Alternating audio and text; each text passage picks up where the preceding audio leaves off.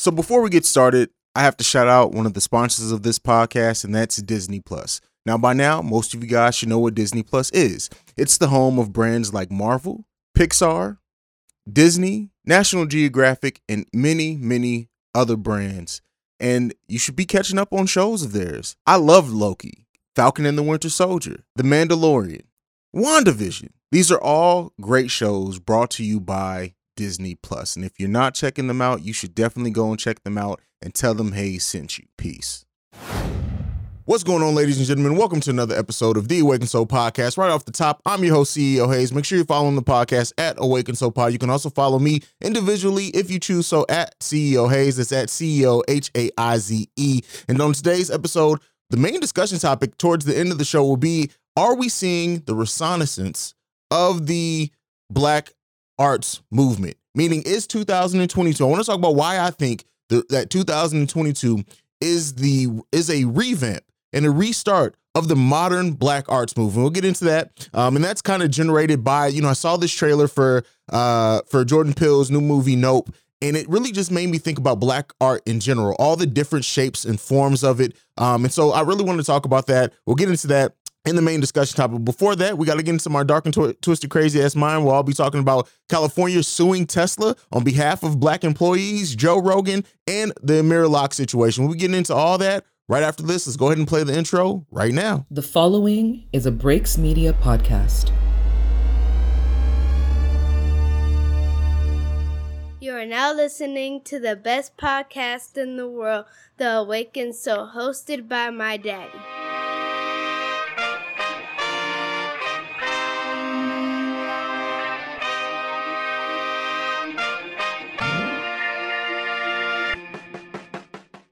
All right, so we got to jump into my dark and twisted, crazy ass mind. We're in the mind of Hayes. And so in the first one, California is suing Tesla, the company, on behalf of Black employees. This is after some major allegations have come out about Black employees being separated, working in a different part where they call like the Black zone, the plantation.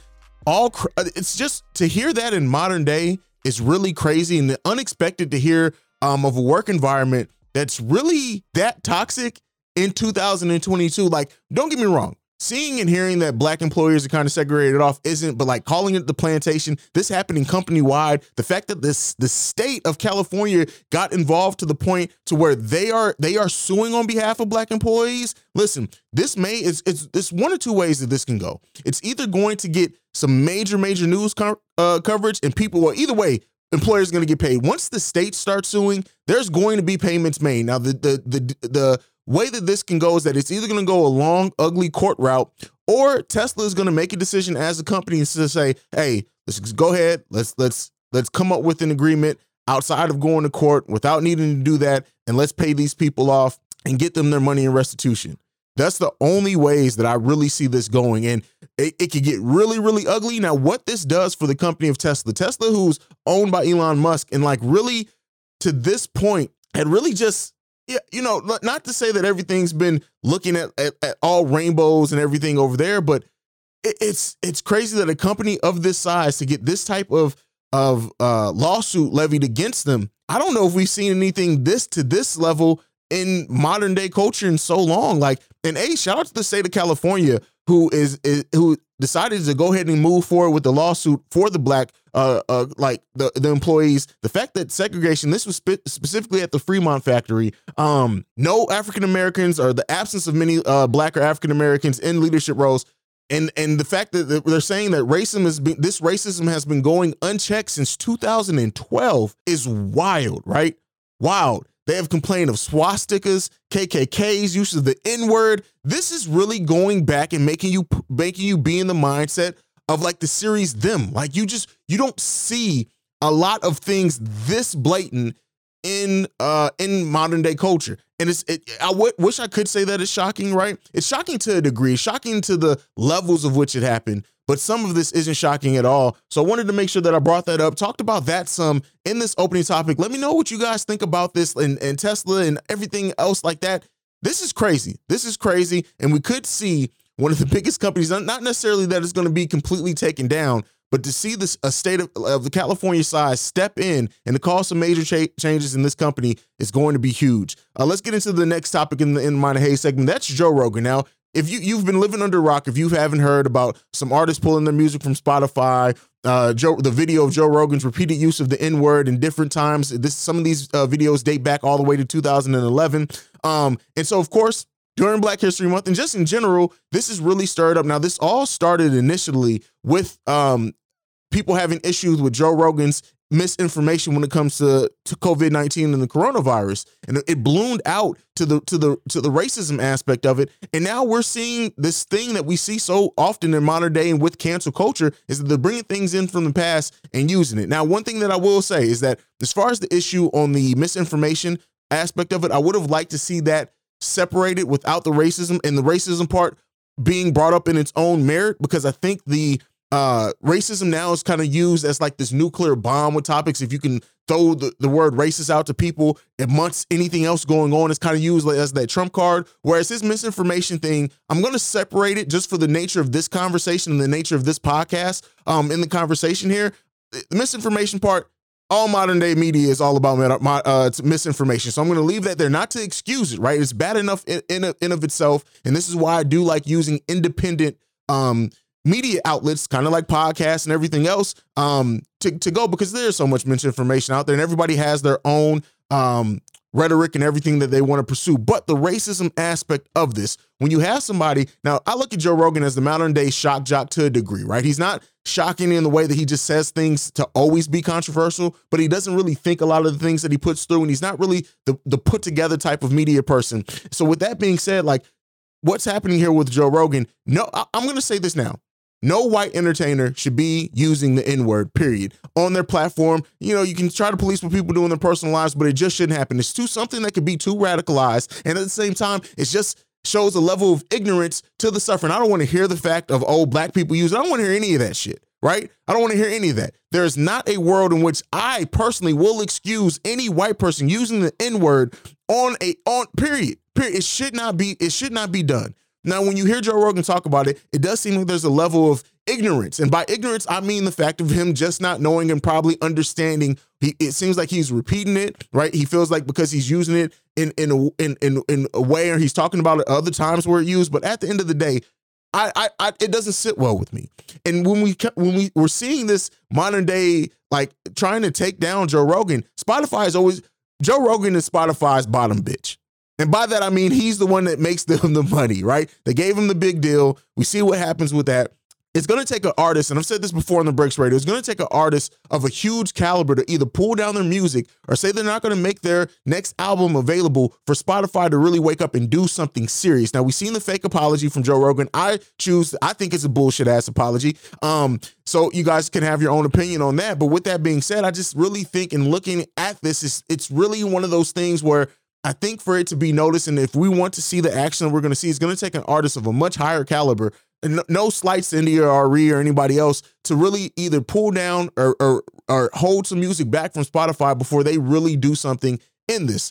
You know, people have compared it to the incident that happened January 6th, and now looping them in with protesters and things like this. The issue with that is, or no issue, but the fact with that is that anytime you have somebody who does something that can be radicalized, they're going to get lumped in with other radicals. And so that's what you're seeing happening to Joe Rogan. This thing is ballooning to a much bigger outcry. And it seems like now at this point, it's where it would have been something seemingly if it was just the Neil Young and people pulling their music, where it may have been swept under the rug after a while, where it's now snowballing each week into something and something bigger. And we're going to see where it ultimately ends up with. Let me know what you guys think about the Joe Rogan issue and everything going on there. Let's get into the next one. This one is about Amir Locke. And unfortunately, in 2022, we are still talking about a young black man losing his life in which he shouldn't. If you don't know the Amir Locke story at this point, police issued a no-knock warrant, or executed a no-knock warrant within 10 seconds of not breaking in, but within 10 seconds of executing that and coming into the home, Amir Locke was shot and killed. Now, he did have a legal firearm with him, and I know that the police did identify themselves, but you got to think 10 seconds, right? To go from sleeping on a couch to somebody being in your house in 10 seconds, and you have a legal firearm, which is meant to protect yourself, it makes sense to grab it at least to see what's going on. Amir Locke was not one of the people who this warrant was supposed to be issued for at all. And so it's stirred up the conversation of no-knock warrants and what should happen with no-knock warrants. Now, a lot of states, and in the state that this happened is, they're talking about doing away with no-knock warrants, except in severe cases, or maybe even strengthening and making stronger or tougher, I should say, what needs to happen for a no-knock warrant to even be allowed, right? Don't get me wrong. There are some situations in which a no-knock warrant is going to be needed. And the fact of, like, if you're going into a warehouse, it's clearly but when you come into somebody's home, things like that, you unfortunately run into situations like this. And unfortunately, once again, we're talking about a young black man losing his life. As far as where I stand on the no-knock warrants thing, I do think that it needs to be tougher on what and how you can get a no-knock warrant. But then also some rules need to be held before you use lethal force, because you are executing a no-knock warrant, because the purpose of a no-knock warrant is to come in quickly and figure out what the hell is going on. Like 10 seconds. Let's just be clear with this. 10 seconds. 10 seconds is not enough time to process anything. 10 seconds, a young man should not lose their life in 10 seconds because they are caught off guard because they didn't expect somebody to be breaking into their house from their point of view, right? 10 seconds. Listen, it's unfortunate. And it does need to be looked at. And I'm glad that some states are now looking at this. And unfortunately, we have to have another martyr in the black community, to get some change that should have already been happening, to get people to take topics seriously that they should have already taken seriously. Somebody has to lose their life for that. I am a man. I am a father of a black man. You feel me? 2 of them. I have to raise 2 young black men in this culture, in this society. And when I be being disingenuous if I didn't say that I am terrified for them, not because of what they do, right? Because I trust that I have raised my children in a way where I feel like I know and I can trust the people that my sons are becoming, the character in which they're becoming. But a lot of times, unfortunately, in this country, it's not just about that. It's about how you look. My son is a 6', 16-year-old, and in some people's world, he is terrifying to them. He's terrifying to them. And that's just the reality in which we live. And it's unfortunate. It sucks. It's sad. It's disheartening. It's all of that. And I'm glad that some change is coming of this. And we need to do not let Amir Locke's sacrifice go unnoticed or quietly into the night. Do not allow that to happen. For every black child, every young black man that has to be raised, every young black man that is just out there living their life every day and is looked at as a potential predator, or that scares somebody or is frightening to somebody just by the nature of them and their presence and their power as a black man, that's crazy. It's crazy that we can't allow our young black boys to stay boys, because the moment that they mature past a certain point, we have to educate them on how other people are going to be afraid of them just by the nature of who they are. Too many young black men have lost their lives for this country. Too many young black men have had to lose their life way too early before they really get a chance to even become the people that they could become. Too many black men have lost their opportunities to grow, change, educate themselves, to evolve as people. It's too much. It's too much. It happens too much and too often in this country, and I, for one, am tired of it. So when you look at the sacrifices of people like Amir Locke, who did not know when he went to sleep that day that he was not going to be able to see his loved ones again. And I don't say this to be dramatic. I say this just to be real. It sucks. And it's sad, and it's disheartening, and it's frustrating, and we're angry, and all that is true. And you have the right to feel that, black man. Black people, we have the right to feel that. Never let them take away your right to be angry about the society and the culture that we live in. Never allow them to take that away. Their fearfulness over us living our lives is something they have to deal with. That is ingrained in their culture, in their inheritance, in their people, that they have set there and made black people the public enemy #1 so fucking often that it's now normalized for a black person to be looked at as a threat. This is not normal. This is not right. This is not the way we should have to live. But unfortunately, we do. And until we get ourselves together, we as a culture need to get ourselves together too. I'm not going to let us off the line. We need to get ourselves together so that we can be unified in fighting this type of injustice, period. We need to unify ourselves, right? We need to radicalize ourselves in whether it's protests, whether it's sit-outs, whatever that is, because it's too many of us, black men, black women, who have lost their lives for a cause or for a purpose that we should not have to just be able to live as normal humans in a country that we built. Keep that in mind. We built this shit. And I'm not going to apologize for that. If me saying that offends you, fuck you. We built this shit, period. We built this. And now we have to live in this and be threatened just by the nature of who we are. Everybody wants to take from Black culture. Everybody wants to be cool. Everybody wants to do the dances. Everybody wants to use the slang, but they don't have to live that. Their embracing of Black culture can be shed off and they can go back into the world and still be white, whereas we still have to be looked at as a threat. It's not right. It's not right. Period. It's not right. It's not right. And as parents have to raise Black men, Black women in this culture, it's scary. It's scary. And that's where we sit at with that. I apologize. I know I got animated there. I did not know that this was going to trigger me as much as it did. We're going to go ahead. We're going to take a brief break. Let me reset myself. We're going to come back and we're going to talk about something more positive and why we're seeing the modern day Black arts movement in many ways and in many forms of media. We'll get into all that right after this.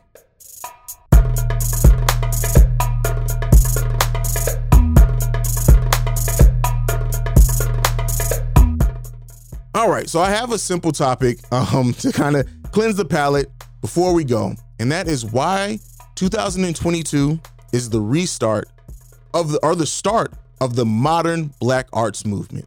And so this was kind of generated and started from me seeing the trailer for Jordan Peele's Nope film, and it's just, we still don't really know what that film's about, but to see that it was about like the first official motion picture and the family from that. And, Jordan Peele has so many themes in his movies, usually and everything, that's so many levels to it. And it made me start thinking about how we're seeing just a renaissance, I don't know if I'm saying it correctly, of Black arts movement. Now, the Black arts movement, just to identify, it was in the 60s and 70s, and it was when Black culture really started just being looked at as beautiful. The Black is Beautiful movement, the embracing of afros, the style, the culture, all those things. We saw that kick up really heavily in the 60s, 70s, and 80s, and that was looked at as the Black arts movement. So now, the Black arts movement nowadays, why I say we're seeing a renaissance of that in many ways is that look at how many Black projects we're seeing on TV, in film, right? That right there, when you look at the amount of shows that are built around Black culture, ran by Black people, written by Black people, this is at an all-time high. So that right there is a big step in saying that this is the new arts movement, because we're seeing Black people displayed on a screen, and that's not for the first time, but those stories are also being told from Black people. It's no longer people telling the stories of Black people who didn't really live it, right? Or really weren't in it or amongst the culture. We are seeing these stories told by Black people, and it's bringing such an authenticity to what we're seeing on our screens that it's refreshing, right? We're seeing it all now. Now, every network, every streaming service, they have a Black creator that they work with, or they have hand in hand that they are trying to bring these stories told. We're seeing more documentaries on Black people. We're seeing all of this more. And so it happening on the screen in the way that it is refreshing. As somebody who's in film myself, who's in directing myself, it's just good that now that we have Black men, Black women, on the directing side, on the producer side, that we have those, and that people who want to get into and have an idea or a passion to get into these areas now have role models. Before it was literally what Spike Lee, James Singleton, or John Singleton, as far as like the director. And I know there are more. I'm sorry that I didn't mention some, but I'm just using those but now we have Ava DuVernay, right? You have Ava DuVernay. We have Ryan Coogler, who's doing it. We have, even actors that are now, 50 Cent is a huge one. Courtney Kemp, who is involved. We need to also mention Courtney Kemp more when we talk about the Power Universe and her contributions there. We're seeing Issa Rae. We're seeing so many people now in a position of power to really be able to tell stories that they want to tell that are representative of them and their culture at a level in which we've never really seen. The Wu-Tang story in America, like that, all that coming. It's just been a beautiful, and it's definitely a renaissance. Right? It's definitely a renaissance because of the frequency, but not only the frequency and the amount of projects we get, the amount of passion, the quality being put into it, the money being put into it as well. Very, very often Hollywood, while they wanted to tell Black stories, they didn't really want to invest heavy money into it. So we were forced to see our stories told on like over the small screen, right? Or in a lower budget movie. We are seeing such a renaissance in the visual. We're seeing just so many more stories told in the visual aspect of it. And then let's get into the other part that I want to talk about. The music. Like, we are seeing hip hop be the #1 genre in all of music right now. And yes, by that coming, and by the nature of that coming, it means that there are people who are not black who are now taking a part. And, you know, that's always happened, right? We had the Beastie Boys, we've had Eminem, we had Rick Rubin, everyone who's contributed to hip hop, but our music, a music that we started, is now the #1 genre in all of music in many ways. And so, yes, while, you know, I don't like all of the newer music, and a lot of people don't either, but it's you can't deny that is just seeing, and that contributes to this being the modern age of the black arts movement. It's beautiful to see. And then when you talk about the style, the fashion, like people like Kanye are able to do, and how we affect fashion all over the world now. We're not just even talking about America. We are talking all over the world of how the style, this talk, the swing, everything that is black culture is now being embraced and at a higher level, right? It was always, we were always the flyest. Don't ever get that wrong. But now we're seeing it done and seeing other people in respectful ways, right? And there are some people that try to rob, and some businesses that try to rob from black culture and take away from it. Absolutely. But we're seeing now respect paid to it. We're seeing more black designers. We're seeing the black and beauty on the runway. We're seeing all of that. We're seeing it.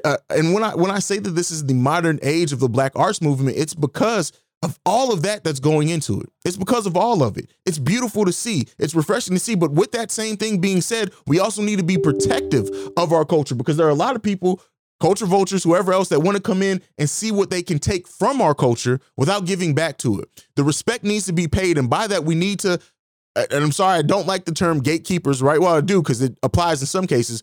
We not necessarily gatekeep our culture, but be protective over our culture, because there are so many people who will come in and out and just take and not pay respects, and then try to use it and try to put their own spin on it and act as if it's something that they did. I'm happy that we are now in control in many ways of our own stories. And by stories, I don't just mean visually. By stories, I mean everything that is black culture. And then podcasts, YouTube channels, you know, things that I do here, things that other people do. We're seeing black people be able to create their own platforms and to live within their own platforms, to bring together other black people through those platforms. We're seeing all of that happen in real time and grow exponentially into a way where, yeah, there's a lot of fraudulent shit out there, but there's also a lot of beauty in it, And so those are the type of things that make me so proud to be able to say that we're seeing the modern day black arts movement. Let me know what you guys think. If you agree, disagree, you can send any feedback on that to theawakensoulpod@gmail.com or awakensoulpod@gmail.com. Also, you can follow the podcast at awakensoulpod on every social media platform. You can also follow me at CEO Hayes if you want to do that. We also have a voicemail that's 614-547-2039. If you want to leave a voicemail or a text to tell me how you feel, if you agree with me that we're seeing the restart of the black arts movement, the modern day black arts movement, let me know what you think about all that down below. If you're watching the video on YouTube, or you can send that in. But that's it. That is it for me for today. I know I got super passionate in there. I'm sorry if I killed your eardrums. I should be able to normalize the audio, so you guys should be cool. But that's it for me for today. Make sure you're following us, subscribe, all the good stuff. Leave a review. We'll be doing some giveaways here shortly. But that's it for me. I'm Hayes. This is the #1 podcast for the culture. I love each and every one of you guys. Peace.